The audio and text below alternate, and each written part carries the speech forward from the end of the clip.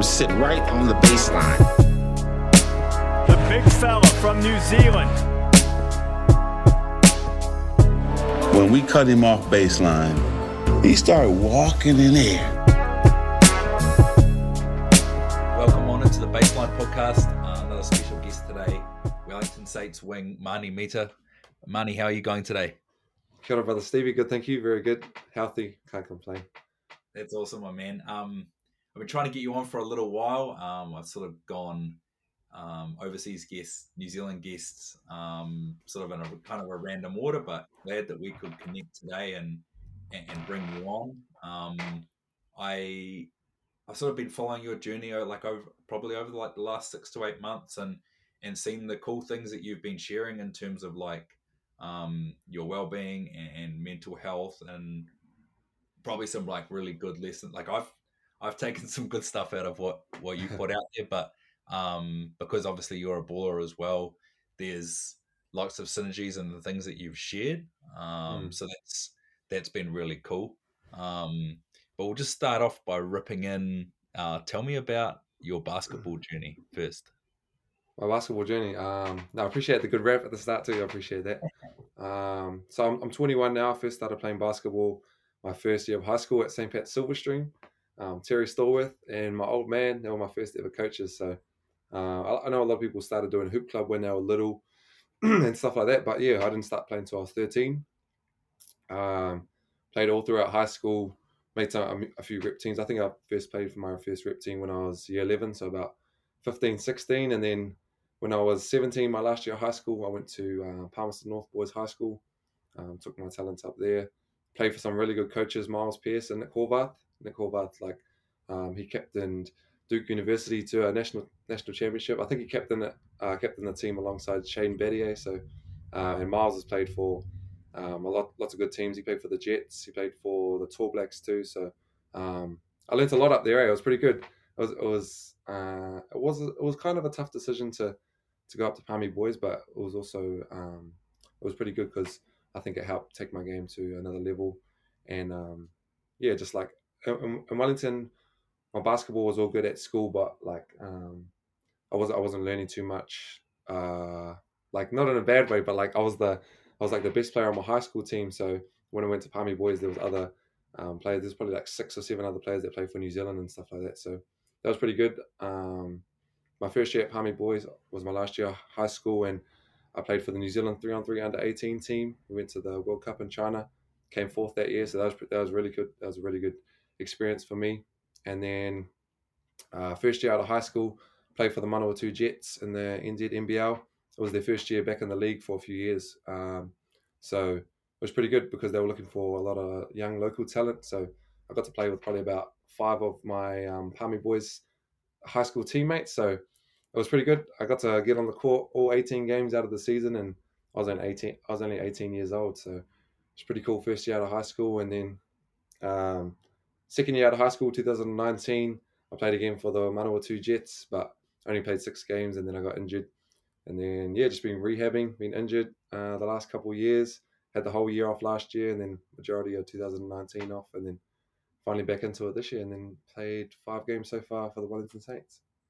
Awesome, bro. Yeah, I think the first thing that when I found your Instagram and I started checking stuff out, I realized your rehab had been a real process, man, and that was probably what I admired first about what you're up to. Yeah. Man, people probably give things away that they're passionate about, even when they've put a lot of work into them, when there's some real adversity. And you'd had pretty serious injuries, but you'd obviously, you'd sort of been partway out the mountaintop, where you'd played for New Zealand. You'd played with some legitimate players and had some amazing coaches. You played in the NBL, and you'd obviously got a taste for what that was like. So you didn't want to give it away so easy. Talk a bit about your rehab and how you kept going mentally, because it's always the mental part which is the toughest, right? Yeah, for sure. And as you talked about too, it was kind of just an ongoing process. It was so long. I remember when I first done my knee, so I ruptured my ACL in training actually for the Jets. Damn. And I remember I went and got it checked out by the team physio, and she didn't think it was too bad initially because there was no swelling and stuff like that. And then the next day I went back and saw her, and she confirmed like, oh, actually it's your ACL's ruptured, like you're gonna have to get surgery. And so I remember I was real curious. People were like, oh, don't look too much into it, but I was real curious to see how long the process was. And I searched it up, and it was like 9 to 12 months after surgery. And I was like, whoa, that's a while. So, and that's like the injuries I only ever heard like Derek Rose get and Zach Levine, Kristaps Yeah. Porzingis. So I was thinking, damn, like I didn't think this could happen to me. So, yeah, so I waited 4 months to get surgery after I got injured, and then so that was September 2019. I had surgery, and then October 2020 is when I got cleared to do everything. So it was about 13 months post surgery. But I was meant to do my return to sport test in August last year, but I was cleared to do scrimmage and play in like some lower league games. And so I was playing in a league of Alternation. I rolled my ankle pretty bad. I was in a moon boot. It was my opposite leg, so then I had to delay my knee rehab a little bit too. So, but it all worked out. Like honestly, I tell this to everyone. They always ask me how my knee is now. Like I've never felt so healthy before physically. Like I think I've shared some photos on social media about how my leg looked after surgery, and literally there was no definition in my leg at all. So I think building it up from scratch helped a lot. And with the ACL reconstruction rehab, you really can't miss any steps. Like you have to make sure you're getting or like your contractions and your quadricep right, and like working on your balance and stability, and like you really can't miss any steps. So I think physically, definitely the healthiest I've felt, and that a lot of it is thanks to just doing the rehab right. And as you said too, like a lot of people can fall off, and I nearly fell off a few times, especially at the start. I think the first 6 weeks, it was like carrying around my leg as a dead weight.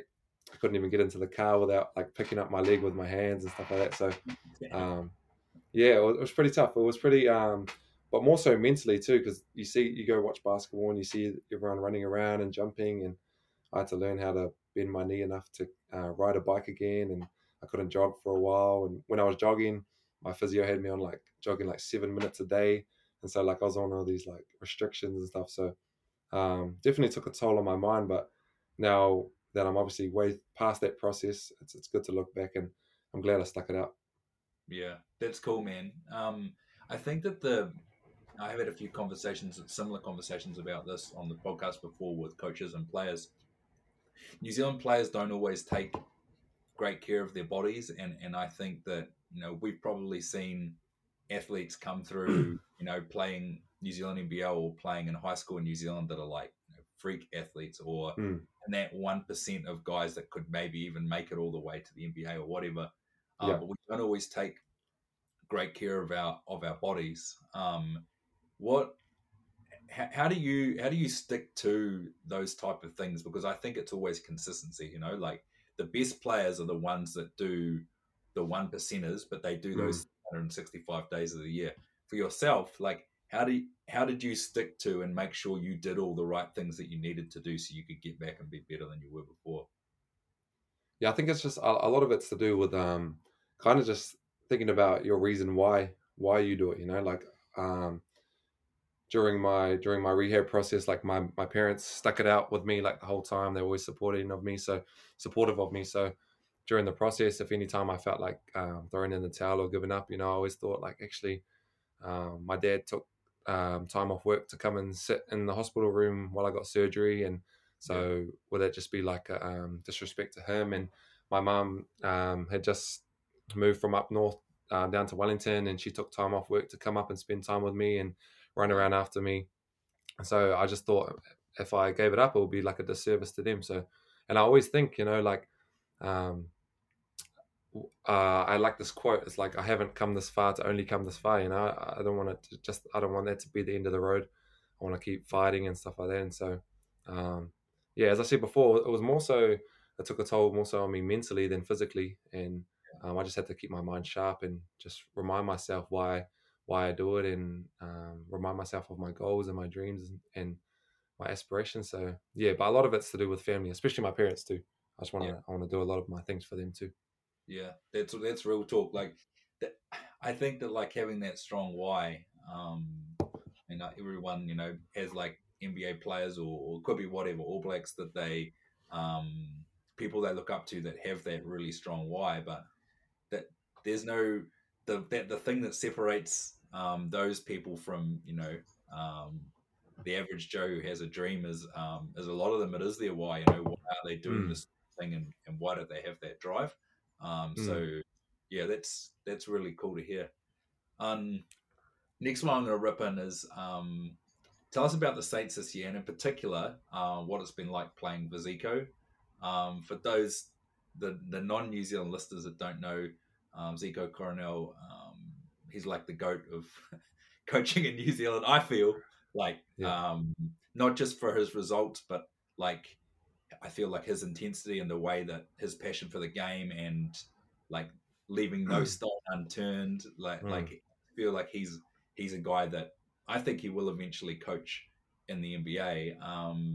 But yeah, he's a guy that just seems to be about it in terms of trying to push his teams to be really professional and be world class. Like, tell me what your Saints experience has been like this year, and then obviously playing for Zico as well.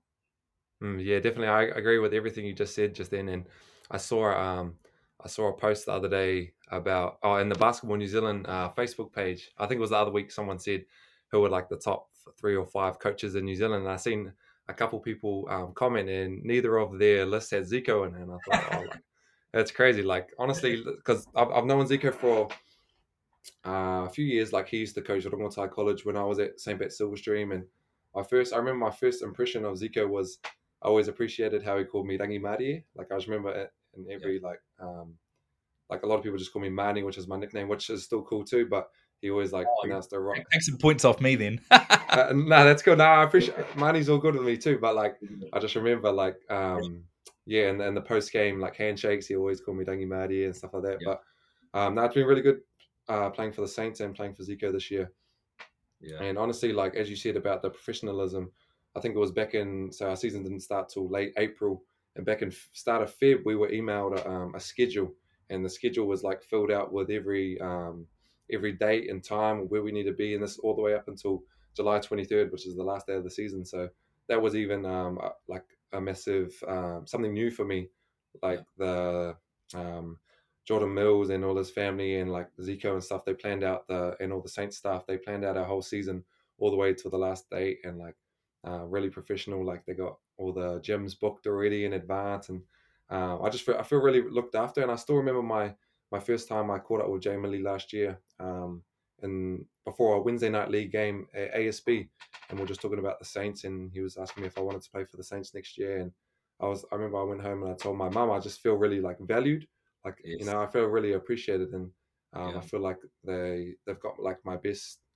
I think this is the way you say it, my best interest, or I've got their best interest. So it's been crazy. I always tell people too, like Zico's like feels like the Einstein of basketball or something. Like super smart dude. Like he'll tell you what happened on the 11th position of the Franklin game 3 weeks ago. Like I feel like he just honestly I've learned a crazy amount so far already, and I feel like in my short basketball career so far I've gotten by. Well, not just gotten by, but I've made teams and stuff like that, and got a certain accolades a lot from effort. And so I think I've learned a lot this year so far about just being a smarter player, and I'm still learning. It's still taking a lot of adjustments. Like I've always been someone to just go out and play hard and play defense, communicate. But Zico is obviously very intelligent. He knows like a lot of analytics and the highest percentage passes and shots and stuff like that. So that's something I'm definitely learning too. And I know he watches a lot of EuroLeague games, like the EuroLeague, Turkish Airlines EuroLeague. So a lot of his learnings come from them, and they're obviously very professional players and teams and stuff like that. So I think he takes a lot away from them. But yeah, it's been awesome this year so far.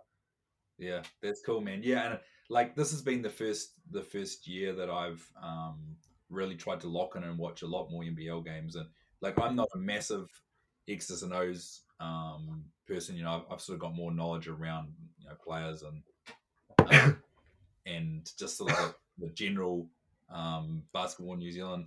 So for me, when I start locking in and learning a little bit more about that stuff, and I see like he's like changing up the pick and roll coverages hard out versus different players, and the defense has been what has been impressed me watching your guys' games. And it's like one of the best players of the opposition team will come in, and maybe they'd had like 30 points in the previous 2 games, and it seems like he's got like a different plan for all these guys, and all of a sudden the person who had 30 in the last game might have 8 or 10, and you've got different guys that are locking other dudes down, and he just always seems to have like a plan. From what I can see. And yeah, I mean, you guys are like 6-0 now, right? Yeah, 6-0 so far. Yeah, but no, that's definitely right, and like especially with like scouting reports, who have everyone's like stats and stuff like that from previous leagues and stuff like that. So yeah, it makes the like players' jobs easier.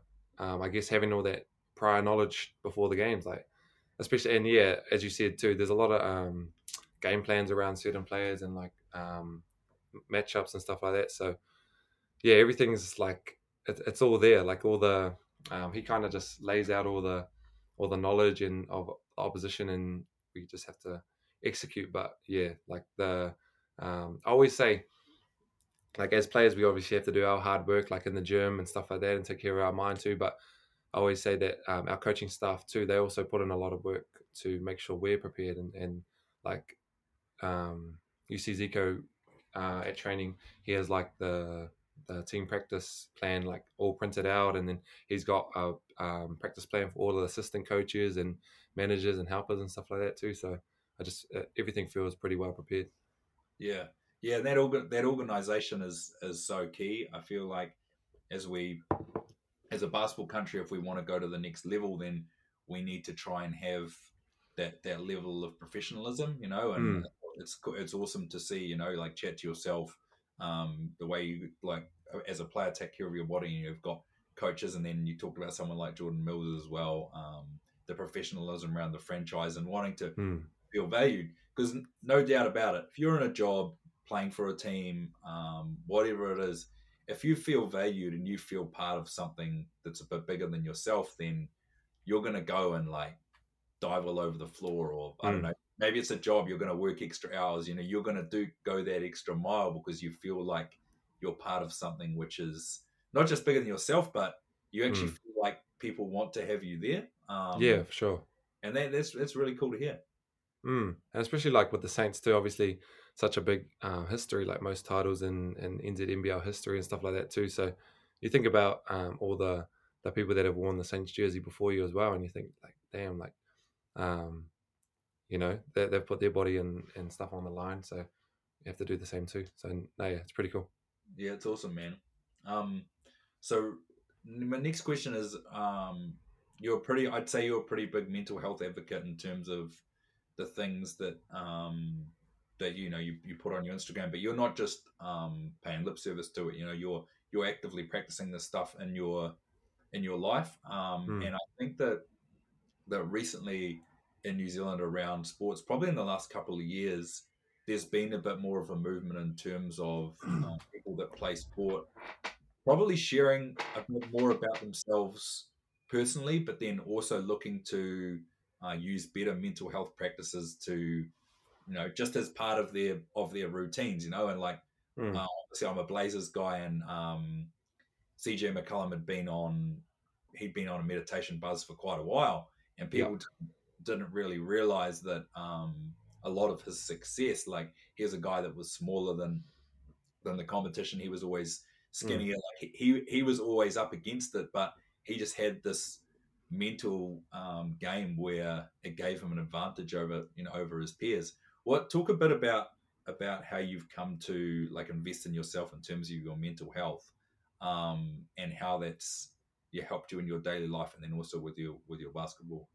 No, yeah, that's big. It's big time, honestly. Like, yeah, I love CJ McCollum too. I just listened to his podcast a few weeks ago on, I think it was All the Smoke podcast. It was pretty cool.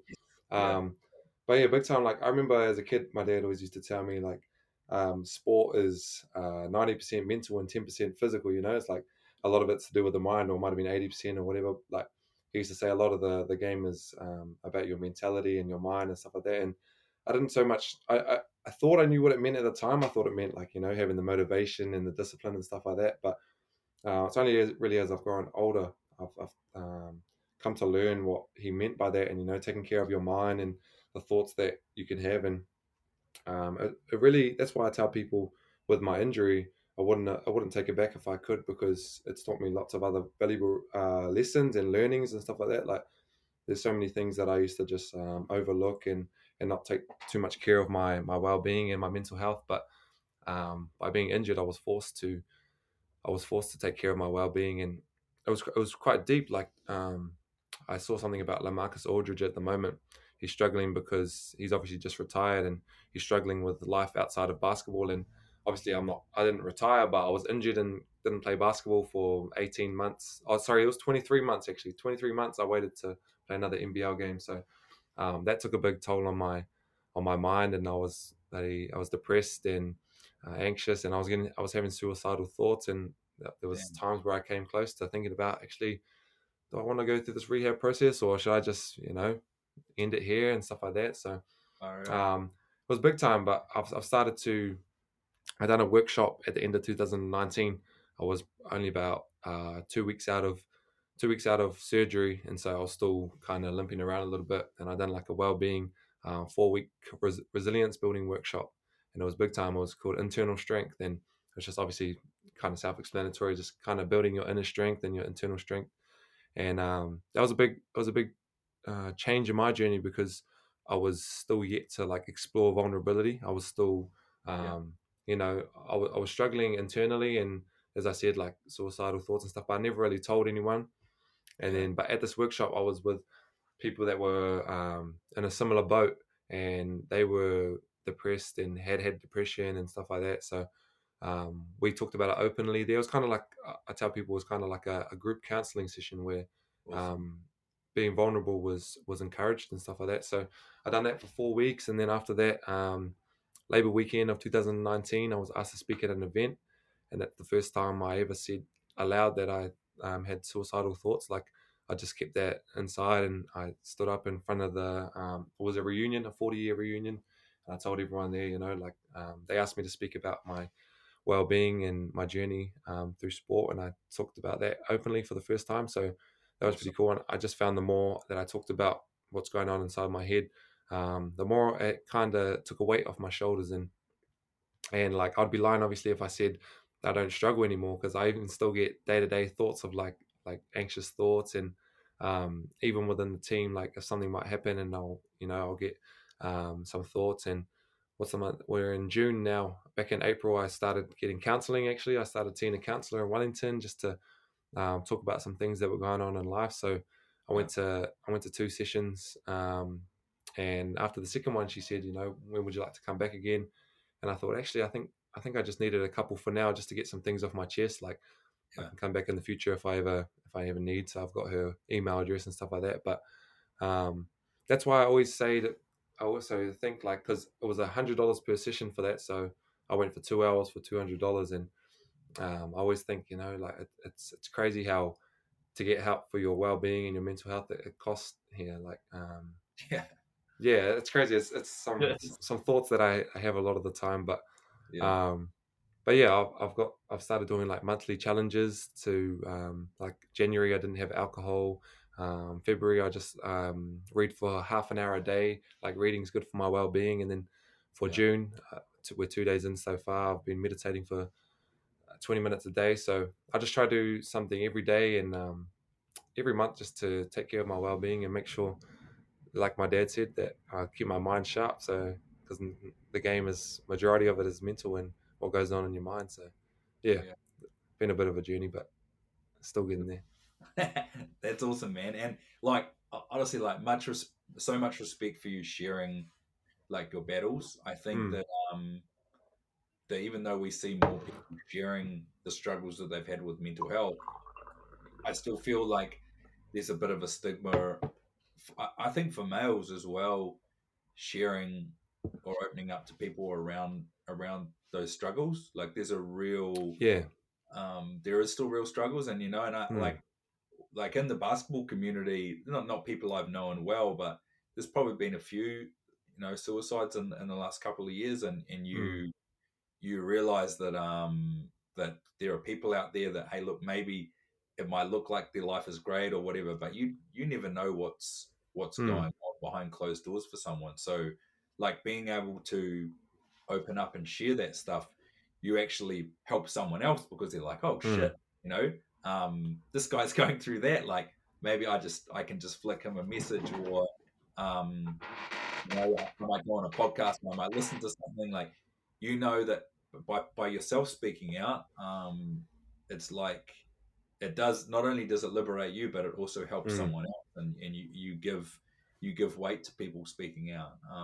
And yeah, I still to this day it saddens me that we have so much suicide amongst the young people in New Zealand. Like it's I mean I've been through some shit in my life, and there's so much more that I want to do to grow myself, but by just having these conversations, we're bringing mental health, not just in sport, but in general everyday life. We're bringing mental health to the fore. Yeah, especially around sport. Like, talk a little bit about it around sport, because it's almost like you have to be tough.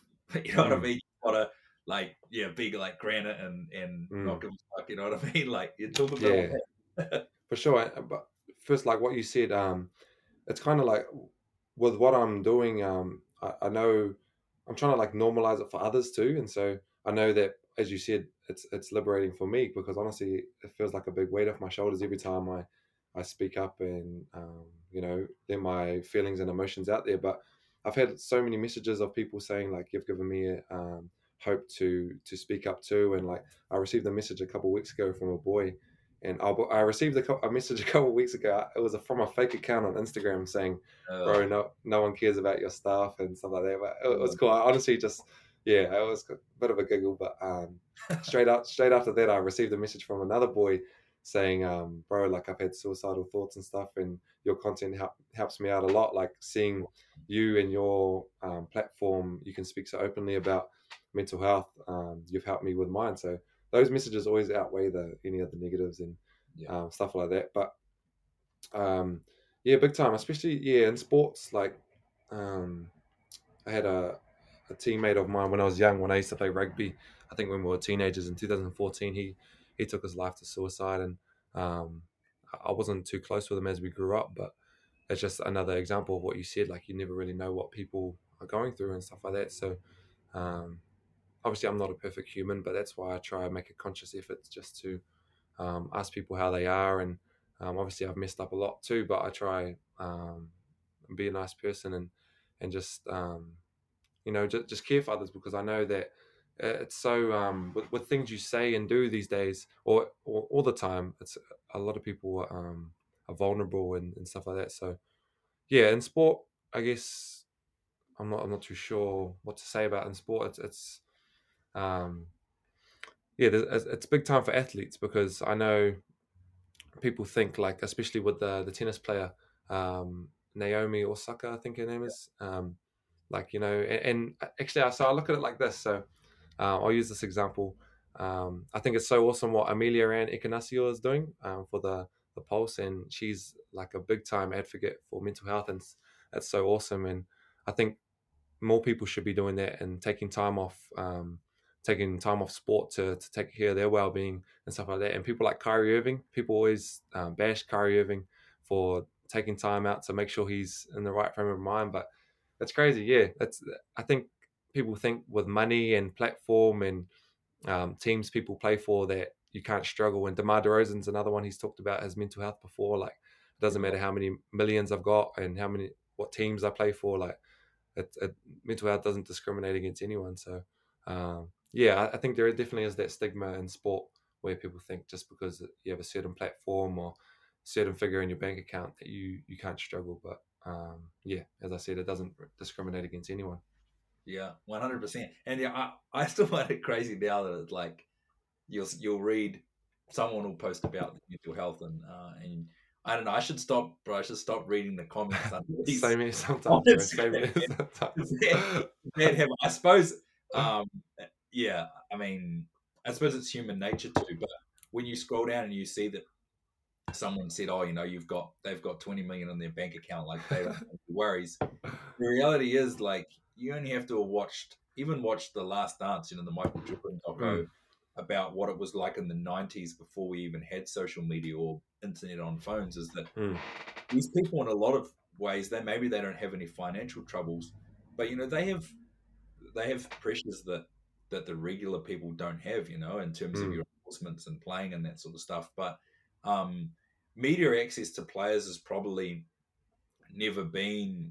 There's never been this fight around aggregators and viral highlights and interviews, and someone like Kyrie Irving gets bashed because he wants to take certain games off, but the reality is, like, who put in the rule that said that NBA players should have immediate availability before and after the game and after every practice? Like, these guys have got dozens and dozens, plus all the ones that they would have for, say, Nike, the team Endorsements and sponsors, stuff like and that. then their own personal sponsors.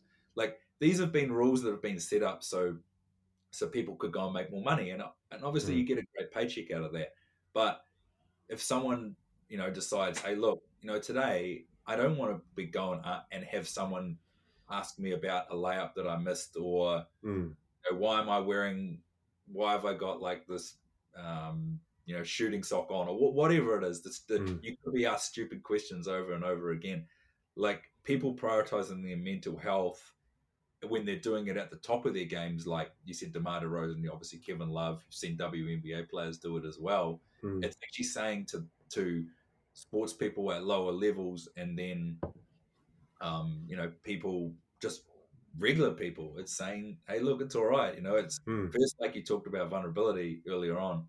It's all right to be vulnerable and tell people that I'm not feeling okay. Like, maybe I'm pissed off, or I'm going through things in my personal life. Like, these guys and these women as well, they're liberating themselves, and they're opening up these conversations by doing these things, and we also don't understand the pressures of high level sport. Even when we're talking about sport in New Zealand, you get one, a couple of games a week where you have to come out and you have to perform at your best for 2 hours. Like, for those couple of hours a week, like, it's not, it's difficult, and people, the at the end of the day, as much as we like to put athletes on a pedestal, they're just normal human beings, like, and so it's awesome to see, like, this sort of stuff be normalized. And I think, like, the availability of podcasts and things like the Players Tribune,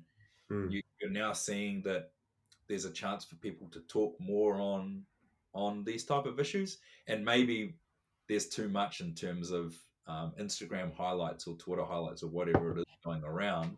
But the one positive of media is that we get to see people talking about real issues. You could be talking about social issues in terms of, like, the racial violence in the States or whatever. That there is a positive side to the media.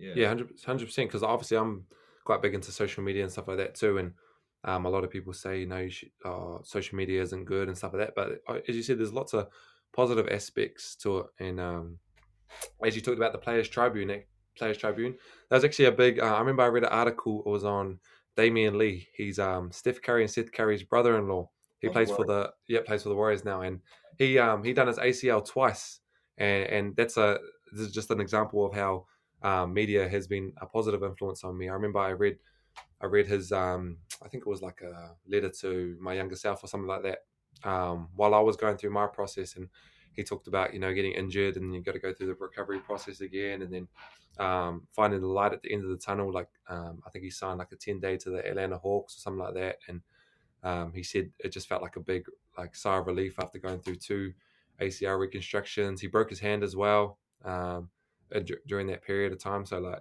that's an example of how media outlets and stuff and people like that using media as a positive influence. So yeah, I remember reading that story and it giving me hope and stuff like that. And to touch on what you were saying before, that was going to be my exact answer too, about the players we're just human beings, how people bash athletes for wanting to take time off to take care of their well-being. Like, at the end of the day, they're only human beings. And there's a good example I saw in the NRL a couple of weeks ago.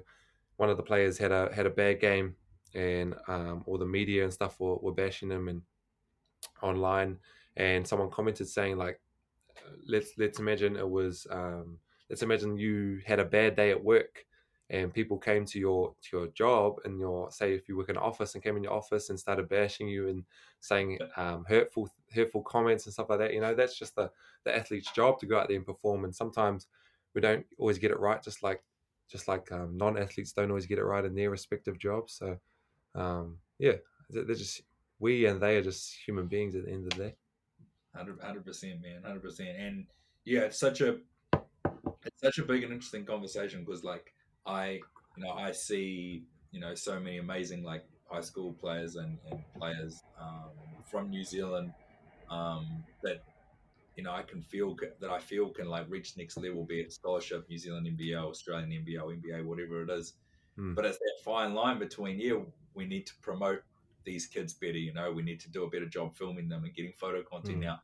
But it's that balance at the other end of the day, being like, how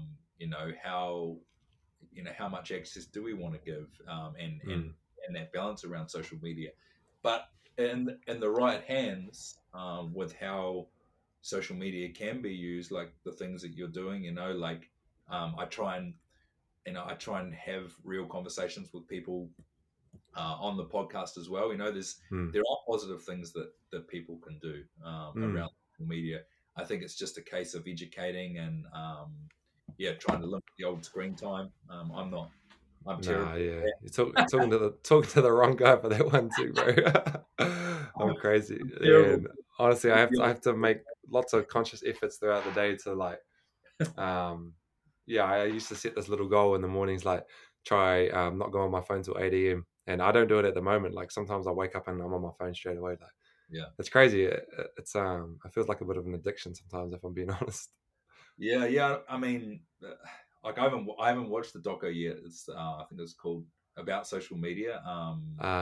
It's called The Social Dilemma, I think. That's it. Yeah, I haven't seen it. I haven't seen it either, but I know what it's called. Yeah. I know if I watch it, that's going to be like at the end it'll be someone pointing the finger at me. But it's because of the way that that Facebook, Twitter, Instagram, the way that they're set up is, obviously triggers mental things in the it triggers things in the brain which make you feel good when it's likes or shares or whatever it is. But bit of a dopamine hit. That's it, man. Get that dopamine hit. It's just it's like, and I think this is probably the harder part, is that the way that the world that we live in now, it's like you can't not have that phone, or you need to have your computer or like TV or whatever it is. But all you can do is try and be conscious of it, and try and put in good habits. That leads to the next question. If like for younger kids, or even maybe it's like parents listening in, what are some things you do in your daily life that could help someone who was an athlete, be it like a physical habit or something that you do around your mental health? What are some things that people could do in their daily life that could help them? That's a really good question, actually. I'll start with what I talked about before. I try and meditate every single day, like as you said with CJ McCollum too. It's just it's a good little escape, and just to quieten your mind, as you said, with social media and just general life. Like our mind's always racing, we're always on the go, we're always busy doing things. So meditation for me, I always try to do it in the morning and at night. But like, don't get me wrong, I don't do it every day. Sometimes I might not even do it for a week or something like that. But when I do it, I always feel I feel like it just helps to quieten my mind. And similar to that too, something I try to do every single day, and like it kind of mucks me up if I miss it, is I always try and have some time every day to myself. And not everyone really understands that. Like people, I like to think of myself as quite independent. I don't, I'm not dependent on anyone else to make me happy. Like I know I'm responsible for my own happiness and stuff like that. So yesterday I put on my social media, I took myself on a bushwalk. Went to a waterfall. Like, sometimes I might go sit down the beach and read my book. And I know it's hard for people, but I think once you get comfortable and get to that level of self-love where you really you really love your own company, and you can sit with yourself and your own thoughts and be safe and feel safe. It's a really empowering experience. Like honestly, sometimes it just gets too full on for me to be around people, and I just need I just need a break. So Yeah. yeah, that's a lot of the stuff I do mentally. I, Yeah. I don't want to be. I don't know if I can talk about like nutrition because man, I've got the biggest sweet tooth. Like it probably eat chocolate every day or every other day, but um, some of the changes I've made is I try only drink alkaline water. Like I don't drink any tap water. This is for any athletes and parents Awesome. of athletes that may help. And during my recovery process for my knee, the first 7 months of rehab, I was plant based vegan, like strict. Didn't not too strict. I still had some like sweets that were vegan, like chocolate and Yeah. dark chocolate and stuff like that. But I didn't have any cheat meals and just trying to make sure I fueled my body right. And I was smashing all my rehab, so I guess it could have had some contribution. But just as an athlete, it's definitely something I've learned over the years. Is like you really only have one body, so you have to take care of it. And I couldn't even touch my toes until my last year of high school. Like my flexibility was terrible, and um, one of my teammates, Romario Gill, he was saying to me the other day, it was actually kind of one of the best compliments I've ever received. He was like, "Man, Good how do you boy. get?" Yeah, big fella, 7'2". He was saying like, "Bro," he's like, "Man, Marnie, how do you get in some of those positions like with the stretches and stuff?" And I was like, "Oh man, 5 years ago, no one would have asked me how I get into those Awesome. stretching positions because like my flexibility was terrible. So Yeah. it's still obviously not where it could be, but yeah, just to any athletes and parents of athletes, just to take care of your mind, body, and your spirit, and Yeah. find what works for you. Like I enjoy reading books, but that's not everyone's cup of tea. I Yeah. enjoy meditation. Not everyone enjoys it, but the big one for me is just to get to the level of self love where you can spend some time by yourself every day. Oh man, you dropped some times there, my man. Mm. Um, that That's what I like do. That's what I I'm love here for. I love it. I love it. The I think the one talking about being comfortable over yourself is important. Yeah, it's definitely something I don't do enough of. But even if it's like maybe the gym is your time where at the end of your workout, you know, you go and walk on a treadmill and you know, listen to something inspiring or listen to a Mm, podcast. It doesn't have to be, you don't have to go and do something specific because that's what you see. As you said, it's just doing what is your thing that mm, makes you feel better, you know, and it's doing that. Could be going for a walk. mm. Maybe you love cooking, you know, so Yeah. you could jump in the kitchen and just do something on your own. But Mm, having that time out, it's actually good to decompress. Because if you're quiet, then that's when you can like deal with mm, what thoughts that are there, or things could come up, or maybe I don't mm, know, maybe it can give you some ideas for your job or whatever it is. Like that time on your own is so key and so important mm. to process and yeah to work through things. Definitely, and I think like just on that too, I come up with some of my best ideas when I'm on like bushwalks and stuff like that. You know, like I'll write them down on my notes on my phone. Like, okay, I can do this when I get home and stuff like that. Or it just really allows you to be free and like your thoughts and your imagination, your creativity to flow. And yeah, as you said, like it's kind of just funny what works for you. Like last Tuesday, I took myself out for lunch and just enjoyed my own company. And then afterwards, I went and looked at an art gallery and Hey, I put some photos on my Instagram, yeah, and a friend of mine was like, "Oh," because I said, "Oh, I went to the art gallery, but just by myself." And then they were like, "Oh, who took the photos then?" And I was like, "Oh, I just set my camera up in the corner, and, took some photos of myself." Like, I really enjoy my own company. Like, yeah, there used to be times where I'd rely on others and stuff like that, be dependent on others to make me happy. But I love my own company. I can take myself out for lunch. Like, I try to do that at least once a week or something like that, or not necessarily lunch, but yeah, yeah, when I looked at an art gallery and just stuff like that, it's kind of just find what works for you and yeah, just helps to keep your mind at ease. yeah, yeah. Mm. Agreed. Yeah, and no one else, like no one else can tell you what your interests are. You know, like if you have Mm. something you're passionate about, is like yeah, go and do that, and yeah, make the most of the um, you know the freedom and the um, you know beautiful place that is New Zealand. Yeah, for sure. Yeah, I'm a sucker Pretty for nature, and so we obviously got a lot of nice natural features around here too. So, no, yeah, it's cool. It's really cool. And yeah, just good. on that too, like when I was talking about meditation, like and practicing mindfulness, I watched this video with Angelina Jolie, and she was talking about one of the ways she practices mindfulness, which is like present moment awareness, is just doing like coloring in books with her kids. So it doesn't have to be sitting in Zen and lighting incense like I do. You can just like Yeah, reading a book, playing an instrument, doing coloring in books, like just anything that keeps you present. It helps a lot with my mind. yeah, yeah. That's good, man. Geez, I really appreciate you opening up and chatting a bit more about this stuff. I think I know there's some other ballers out there that are on that level as well in terms of like taking care of their body but I feel like there's not as many that are willing to talk on it like you do. So I Mm. really respect that and really appreciate you opening up and um, talking a bit more about your journey. No, I appreciate that, bro. And yeah, I always say to myself, if my journey or my story can help just at least one person, then it's worth telling, I guess. Yeah. Yeah, 100%, man. We're gonna Mm. we're gonna close this one out now. Cool as. But you'll always be a friend of the pod. Appreciate that, bro.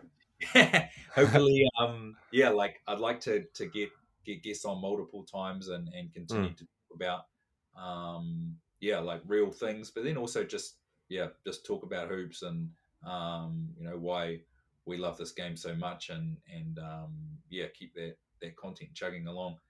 Good luck for the rest of the season. It's been really cool to see after not seeing a Saints team in the competition last year. It's been cool to Mm. see you guys come together, but also have lots of new young faces in there. Even if it's just the guys like Ahmed and Sam Gold, or Mm. some of the other ones who aren't in the Yeah. in the playing squad. It's been Mm. cool to see Wellington represented so heavily with those young guys behind the bench. Yeah, for sure. Definitely. Like, it's really cool to play alongside and with lots of Wellingtonians and some of the dudes I used to battle with in high school and stuff like that. We're in the same team now, and so I think apart from the imports, it's only Tuhi and Kale that didn't go to high school in Wellington. So that's pretty cool that we have lots of local talent, and it's a good sign for Wellington too. Yeah, definitely. Like it's been really awesome to see. So yeah, good luck for the rest of the season, my man. Stay safe and we'll catch up again soon. Thanks, brother Stevie. I appreciate you having me on, bro, and I love all the work that you're doing too. Appreciate you, man. Thanks, brother.